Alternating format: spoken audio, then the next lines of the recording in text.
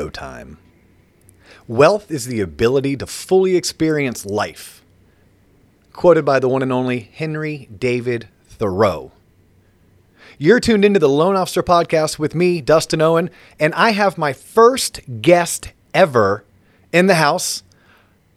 I've hinted that I'm not a financial advisor. I've hinted that I've maybe once or twice played one on TV, but today I want to bring you a real deal financial advisor, someone that I know, like, and trust, someone I've known for going on 20 years, the one and the only Rob Farragher with Sequoia Advisory Services. How you doing today, Rob? I'm good. Thanks for having me on. Hey, thanks for making time to jump on. So check this out. Last week's episode, I did a whole entire episode on why paying your mortgage off sucks.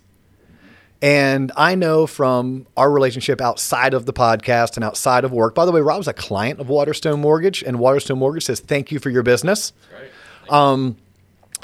But I know you have maybe some differing opinions. And before we jump into your differing opinions on me saying that paying your mortgage off is stupid, I think was the actual episode, is why paying your mortgage off is stupid. And if you listen to it, I jump into it's not really stupid. I just tell the audience that based on my personal experiences and beliefs, that you shouldn't pay your mortgage off come hell or high water if you don't have things like emergency funds, if you have things like credit card debt, if you're not investing in your 401k, if you don't have an IRA. I just told the audience, based on my personal beliefs, you should prioritize those types of financial doings prior to paying off your mortgage. Now, you're a financial advisor, but you're a financial advisor with a specialty or a focus in a certain segment. And what is that segment? Mostly it's corporate benefit retirement plans. So for the most part, it's 401ks. Okay, I was going to say, can you say that in English? Because I'm part of the audience, and I don't know if I would understand corporate benefits, but I do know what a 401k is. Yep. Right? And for those that don't know what a 401k is, what's the best way to explain 401k? It would be a tax-deferred savings account that's attached to your company's payroll that gives you the ability to put aside money on a per-pay period basis. Okay, so tax-deferred is a good thing? Yep. Tax-deferred is the opposite of having to pay taxes on the money that you earn each year. The IRS throws you a bone and says the money, as it begins to grow and earn interest, you defer out those taxes until you take physical receipts. So. And 401k, are those funds accessible right away, or is it for only retirement? You know, that's an interesting question. I would say 10 years ago when I would explain it, it was always about retirement, but I think I've seen enough life throw people curveballs that it's really about, accessing that money for some sort of future need or future event. It's designed for retirement, but, people are in between jobs enough or have a medical emergency or different things can happen. So I would say more often than not, people access that money before retirement than retirement. Okay, so you're explaining to me that my 401k is company sponsored, right? So it's through my employer. I can contribute money before Uncle Sam gets to it, so it's tax deferred. Or you could contribute to it after you pay the taxes. Okay, but most people probably do it tax deferred. Correct. Okay, so that means you're not paying income taxes on that portion of the money that's being invested into the 401k. And I'm saying invested because I'm assuming a 401k is similar to like buying stocks or bonds or mutual funds, like it's going into something better than the 0.3% I get in my checking account. Well, it's interesting you say that because I think a lot of people, when they think of a 401k, they think of it is an investment. And that's not always the case. Think of the 401k as just an account, and within that account you can buy the traditional investments of stocks and bonds, but you also have the ability to have it sitting in a money market account. So if you're the kind of person that hates the idea of seeing the value go down, you can still get the tax deferred benefit of contributing to a 401k, but not put the money in the market if you don't want to. So now, for the most part, most of them have a money market option within it. Is that something I choose on my own, or is that something that I lean on someone like you to help me make those decisions based on where I am in life? Yeah, ultimately the decision is up to the individual participant, but with the clients that I work with, I'm there to help them understand it, make sense of the investments, because the reality is I think that's the part that gets a little bit more confusing to anybody. Saving 4 or 5% of your paycheck is pretty clear cut, but once that money goes into the account, and how do I design it in a way that's really going to be best suited for my particular needs, is where I step in and I can help people out with that. In general, would you say investing for retirement or investing in general is a DIY, a do-it-yourself? Or would you recommend reaching out to an expert and talking through your particulars and your specifics in terms of where you are in life and what you're trying to achieve? I think it would be good to work with a professional because they're gonna know certain things that you wouldn't probably think about. But I'm also not opposed where if people want to open up a Schwab account and trade stocks themselves or buy some index funds. That's fine. But I think that there is value in working with somebody to help design it. And I bring that up because this is going to come up in future episodes as well. Because personally, I'm a huge fan of do what you do well and pay others to do what they do well. Right. So unless you enjoy it, right? I enjoy doing my lawn. Therefore, I do my own lawn. Yeah. But if you don't enjoy doing your lawn and it's a burden or a hassle, I would recommend weigh the pros and cons from a financial standpoint. But something as simple as doing your lawn, if I was a person who didn't like doing it, I'd rather stay at work an extra hour doing what I do well so that I can afford to pay someone to do my lawn, which is something I don't do well or I don't like doing. Same thing goes for investing for my retirement. Sure. As astute as I may be with some personal finance issues, I'm still not an astute picker of stocks. I need to rely on someone who's a professional who can ask me the right questions, answer my questions when I have them, but more importantly, point me in the right direction. So that was just more of a curiosity, curious to get your philosophy on those things. What I want to circle back to is you mentioned 10 years ago, the way that you explained a 401k is a little bit different. And I think we were starting to go down a path where you were going to explain to the audience, and correct me if I'm wrong here, that you can tap into your 401k prior to retirement if it's for emergency purposes? Well, there's a few different ways. Each 401k can be drawn up differently. So, some would allow it, some may disallow it. It just depends on how that particular plan is drawn up. But, when you're dealing with a tax-deferred account, whether it be, a 401k or an IRA, in the eyes of the IRS, they're going to say, okay, if you access these funds prior to the age of 59 and a half, we're going to assess a 10% penalty, okay? So one of the things with a 401k is I tell everybody that if you're going to think you may need to access this money prior to that age, you may want to look at funding it into the pre-tax option because in a lot of cases, obviously speaking with whoever your plan admin is, if the plan allows for loans, you can borrow money from your 401k to pay off, again, it should be for a debt consolidation or maybe a home repair or something like that, not to go on like a snowboarding trip with your buddies. But you can take money out of the 401k and you'll pay it back with interest through the payroll, and you pay yourself the interest. So it's essentially like you're your own bank. But obviously that money's not working for you, it's not being invested at the time, but it is a way to access funds without having to pay a penalty. And without having to incur any sort of tax liability. And I can tell you this as a mortgage professional, right, helping people purchase homes by financing the home purchases, we have clients that borrow against their 401k for their down payment. Mm-hmm. And it's always been a great source for down payment. But I have come across situations where the client was unable to borrow against their 401k.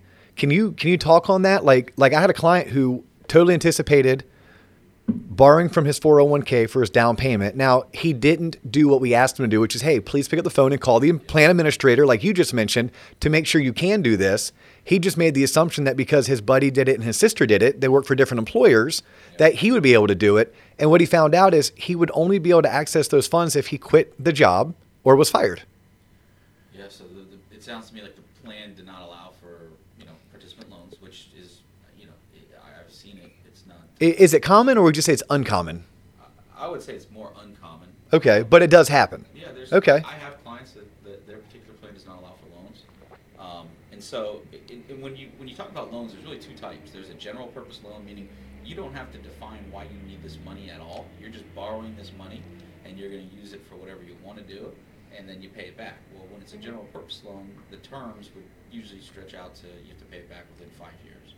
If what you're talking about is where you're borrowing money to put on a down payment on a home, the IRS gives you a little bit more of a bone, and they'll let you stretch those terms out for 10 years. All right, cool. Thank you for that, by the way. Let's jump into this.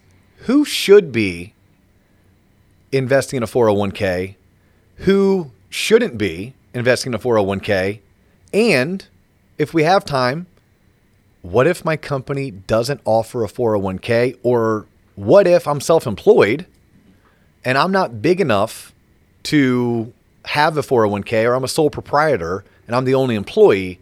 What are my options? But let's first start with, very basically, who, in your opinion, should be investing in a 401k and at what level? So my answer to that question, just generally speaking, I think everybody should save in their 401k. Because, at its core, what it's doing is you're putting aside money, again, for some sort of future need, whether it's retirement or an emergency.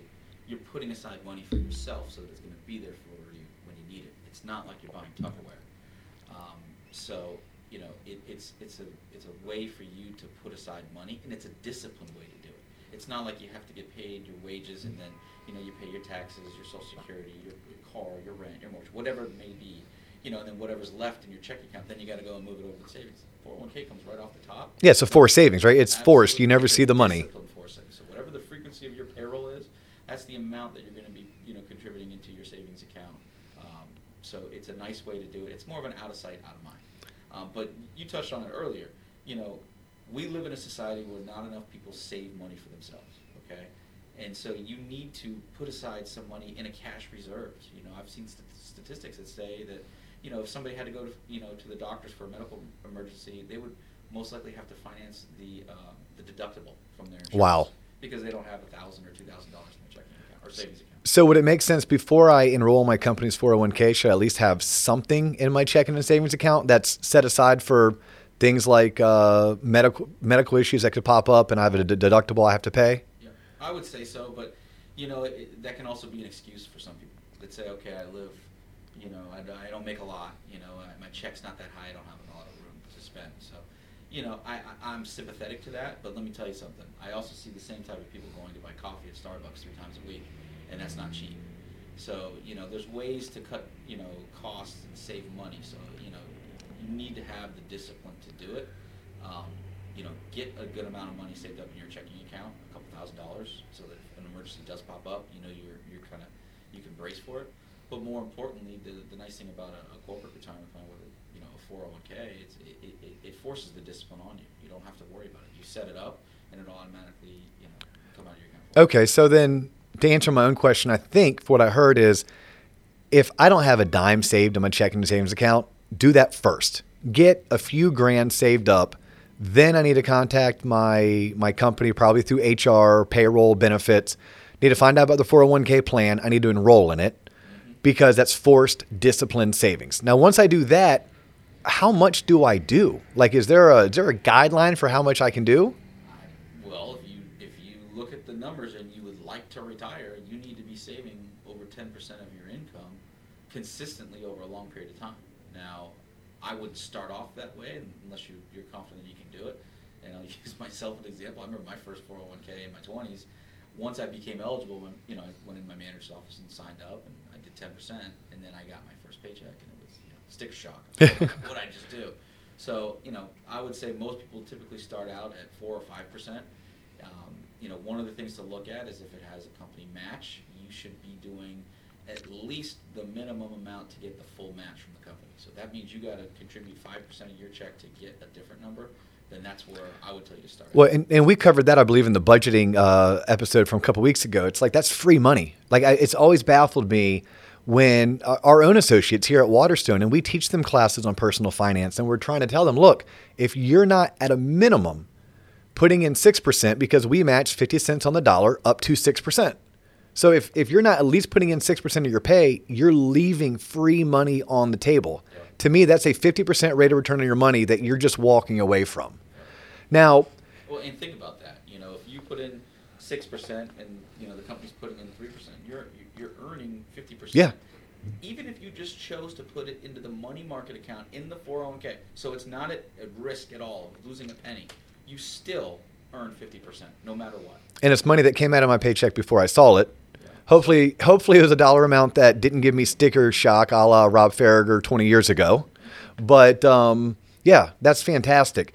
Now, kind of switching gears a little bit, I have money going into my 401k, and I'm doing 6% because my company matches, whether it's 50 cents on the dollar up to 6%, a dollar for dollar up to 6%. And by the way, guys listening, I'm using those analogies because that's what I have seen throughout my career as being the most typical.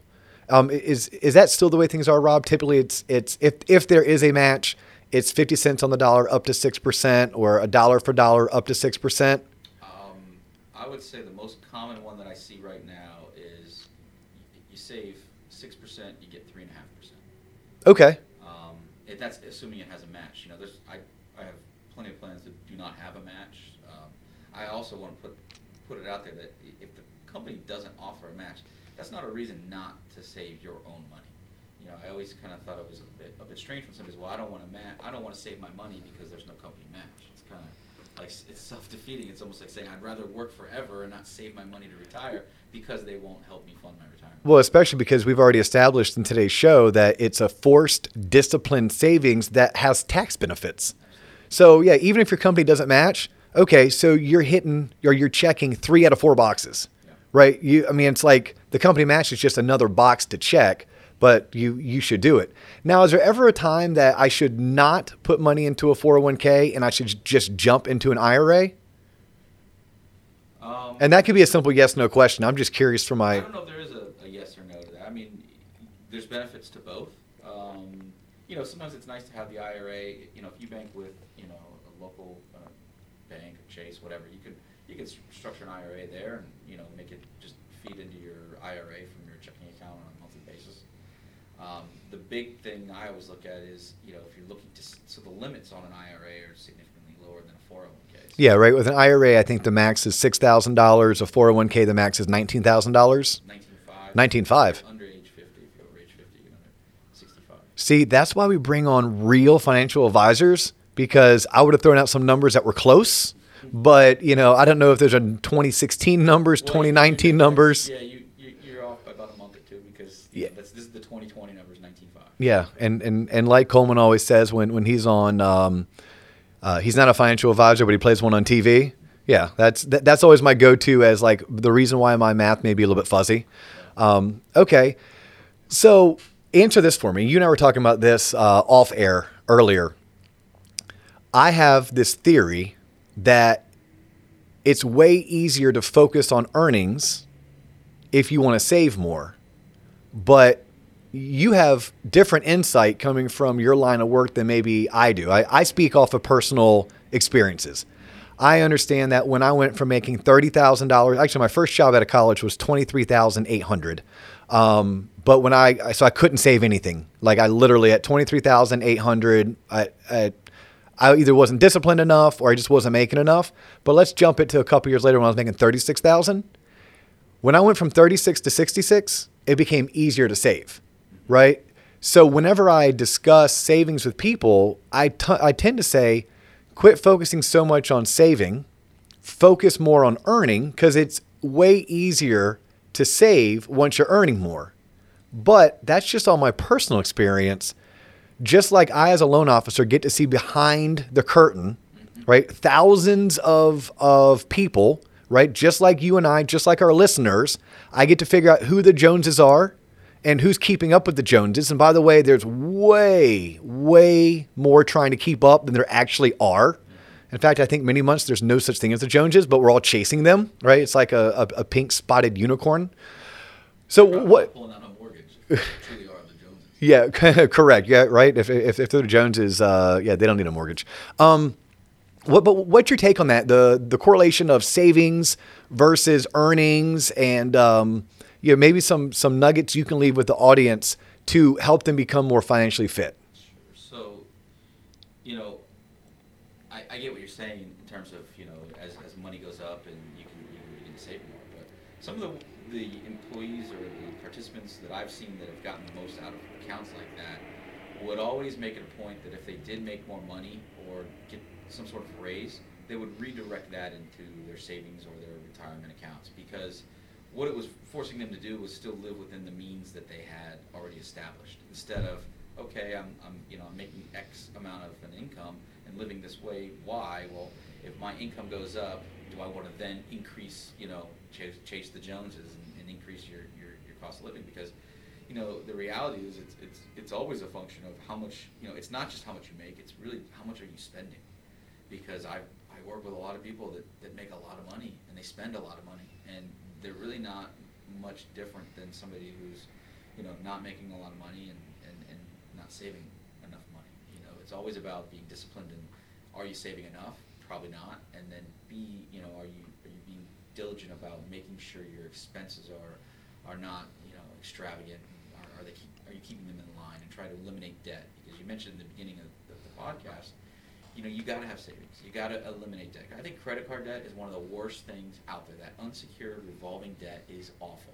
To get out from under that, it requires so much discipline to do that, and almost an impossible amount of discipline. If you're living on a fixed income, if you're living on a salary, to get out from under a credit card debt it's tough, and it's almost debilitating to stay there. What's crazy? I want to hit on this because you mentioned the word fixed income, and I always love it when my retiree friends, right? My retired friends, like, oh, I'm on a fixed income. I'm like, most people are on a fixed income. Like my best friend, the cop, he's on a fixed income, right? My wife, the teacher, she's on a fixed income. Like many of us are on a fixed income.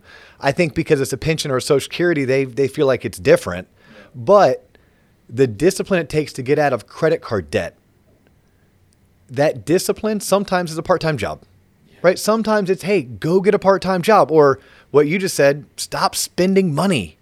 And I think it starts with like what you do when you're helping somebody with a mortgage, and it's peeling back the curtain. It's almost like you have to face the music and really sit down and spell out all the money that you're spending and what is it going to. Because that's the only way you can truly look at it and say, look, I don't really need to spend this or this or this. Not one of these running tallies you have in your mind and you kind of think what you spend per month and, what's your disposable income, which just means, how much is above and beyond what it costs to live. Spell it all out, write it all out, and then, you got to kind of present a plan to get there. And it requires work and discipline. So let's parlay into this because I wanted to make sure that we had a chance to go back and forth regarding a topic that really you and I started via text message like 2 weeks ago when I invited you to come on the show. And I said, hey, I want you to talk about why it's stupid to pay off your mortgage. And you're like, well, I don't think that. I'm like, ooh, okay. It's kind of different than my take, but I want to get your take on it. But before we jump in there, something I do want to mention, and it kind of correlates to what we're getting ready to go into, people who do have consumer debt, revolving credit card debt, and you and I both see it in our professions. I mean, it's $10,000, $20,000, $30,000 sometimes for some people. Those same people also may have bought a home 5, 6, 7 years ago. They might have put a big chunk of money down. Or if you bought a home 7 years ago, you bought it at the right time and your home has appreciated, right? And your home is one of your biggest wealth building tools you'll ever get your hands on, if not the biggest. And just a thought, for some people, it may make sense for them to tap into that equity, whether it's a home equity loan, usually it's a cash out refinance where they owe $150 on their house. The home's worth $300,000 and they can get a new loan for $200,000. And with that $200,000, their mortgage payment went up by a couple $100. That's assuming their interest rate stayed the same. Right now, interest rates are super low again, that if they refinance now, there's a chance they could get an even cheaper rate. But let's say they didn't. Let's say worst case. They didn't. They could pay off that $20,000, $30,000 in revolving debt. But if they're going to do it, they also have to make some lifestyle changes, right? They also have to make sure that whatever they did to get into that situation, they don't do it again. Slippery slope. It can happen. It is, right? Because, well, heck, some people would argue that we got into the 2007, 2008 financial crisis because people were using their homes as ATM machines. And that's the last thing we ever want to see people do. I mean, correct me if I'm wrong here. You're the financial advisor. Again, I play one on TV, which, by the way, I don't play one on TV. It's just a little saying between Coleman and I.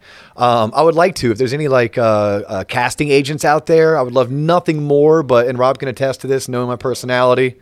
Put me on Showtime, put me on HBO. Probably can't put me on network television because we can't trust what I'm going to say, and I don't follow scripts very well. Unless they're scripts I wrote for prospecting purposes, then I'm pretty decent at them. But nonetheless, cash out refinance is a great way to dig yourself out of a hole, as long as you promise yourself not to do it again, or go get a part-time job, right? So just food for thought. I'll add one thing to that. Okay. Because if you do refi, you do eliminate that debt.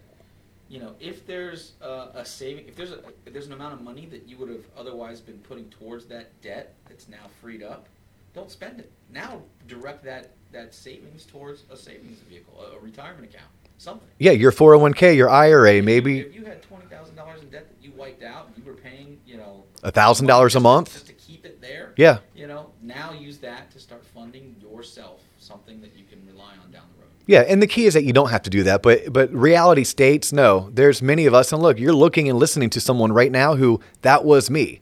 I once used my home's equity to help buy myself out of 2 upside down cars that I had financed and buy myself out of 10 or 12 grand in credit card debt.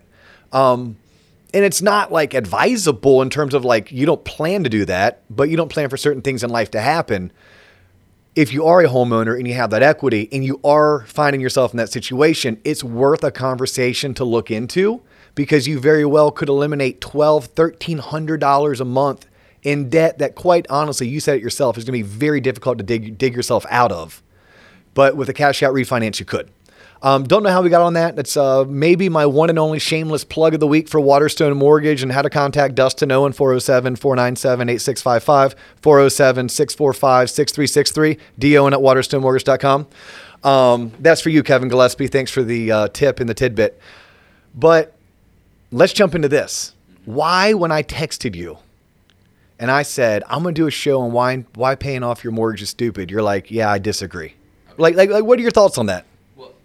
Let me preface it with saying, the caveats that you outlined of having savings built up, 6 months of living expenses put aside. I agree with all those. Don't even start, paying more into the mortgage until you do all that, because if not, it's not going to help you in any way. But, and again, 10 years ago, if I would have looked at it, statistically or even mathematically, I would have said, you know what, it does make more sense to not pay down the mortgage, put that into an interest-bearing investment account that you could probably, earn more interest than what you're paying in interest cost on the mortgage. The problem that I see with that now, and that's probably something that I've seen over the last few years, is life will throw you a curveball. Okay? Yeah, it's not a matter of if, it's yeah.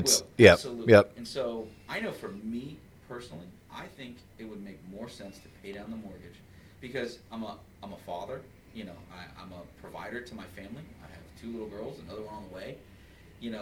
If I can. They didn't teach you what taught that? Like what caused that? Like after 2, like no one. I have an idea. I just, it's still out there. So, but my duty is to them, right? So I need to make sure that we can always have a home that we can live in, and no matter what happens to my job, my career, my investment licenses, my insurance licenses, none of that would impose my ability to be able to take care of them and provide for them. So, if that means paying down a house so that at night, I know that maybe I put the money into the house instead of an investment account, but I can sleep better knowing that there's always going to be a roof over their heads, that's huge.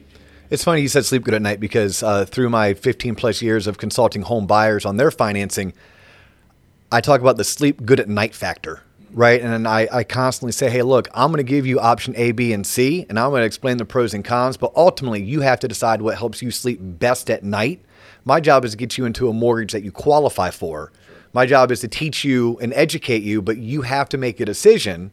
Even if that decision is a little bit more conservative, that's the decision that you should probably make.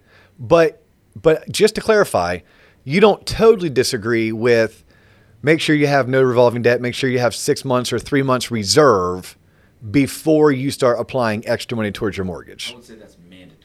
That's mandatory. I think everybody, in order to have financial freedom or the ability to sleep well at night, should have a cash reserve saved up for the deductible on your medical insurance, whatever the case may be. Transmission goes, AC breaks, roof leak, etc. Yeah, and you say 6 months.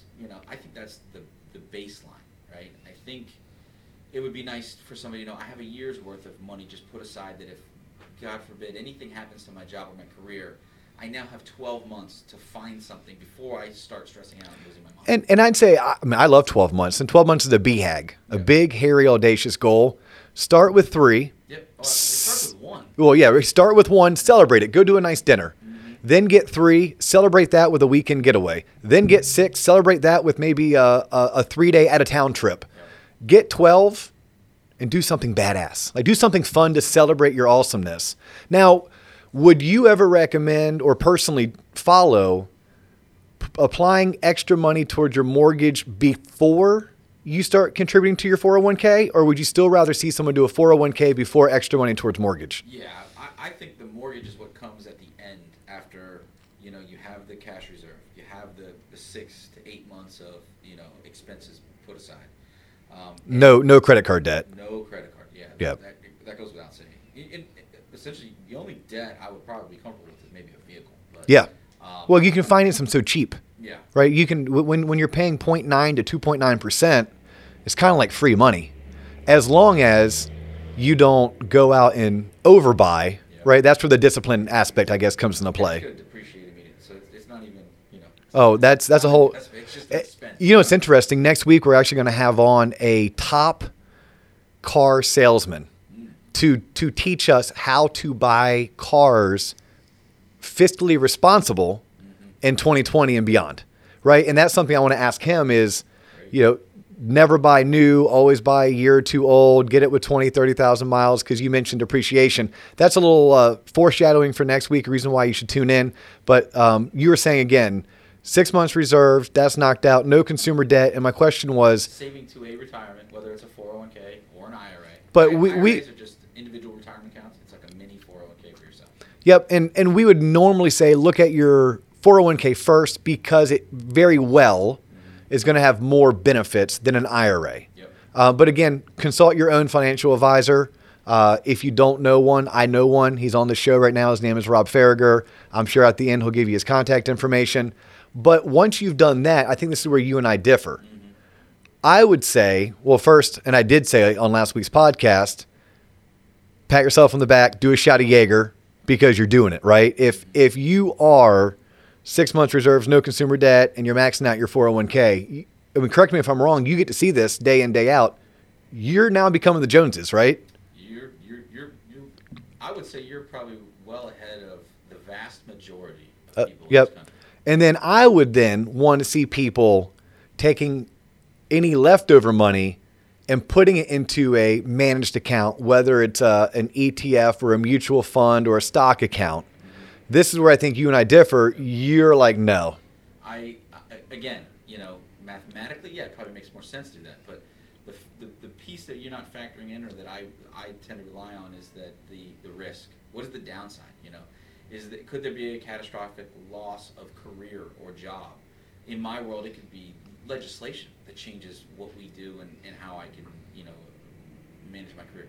And keep in mind, I don't want to be negative or anything, but a lot of people are probably, a happy hour away from some terrible life experiences.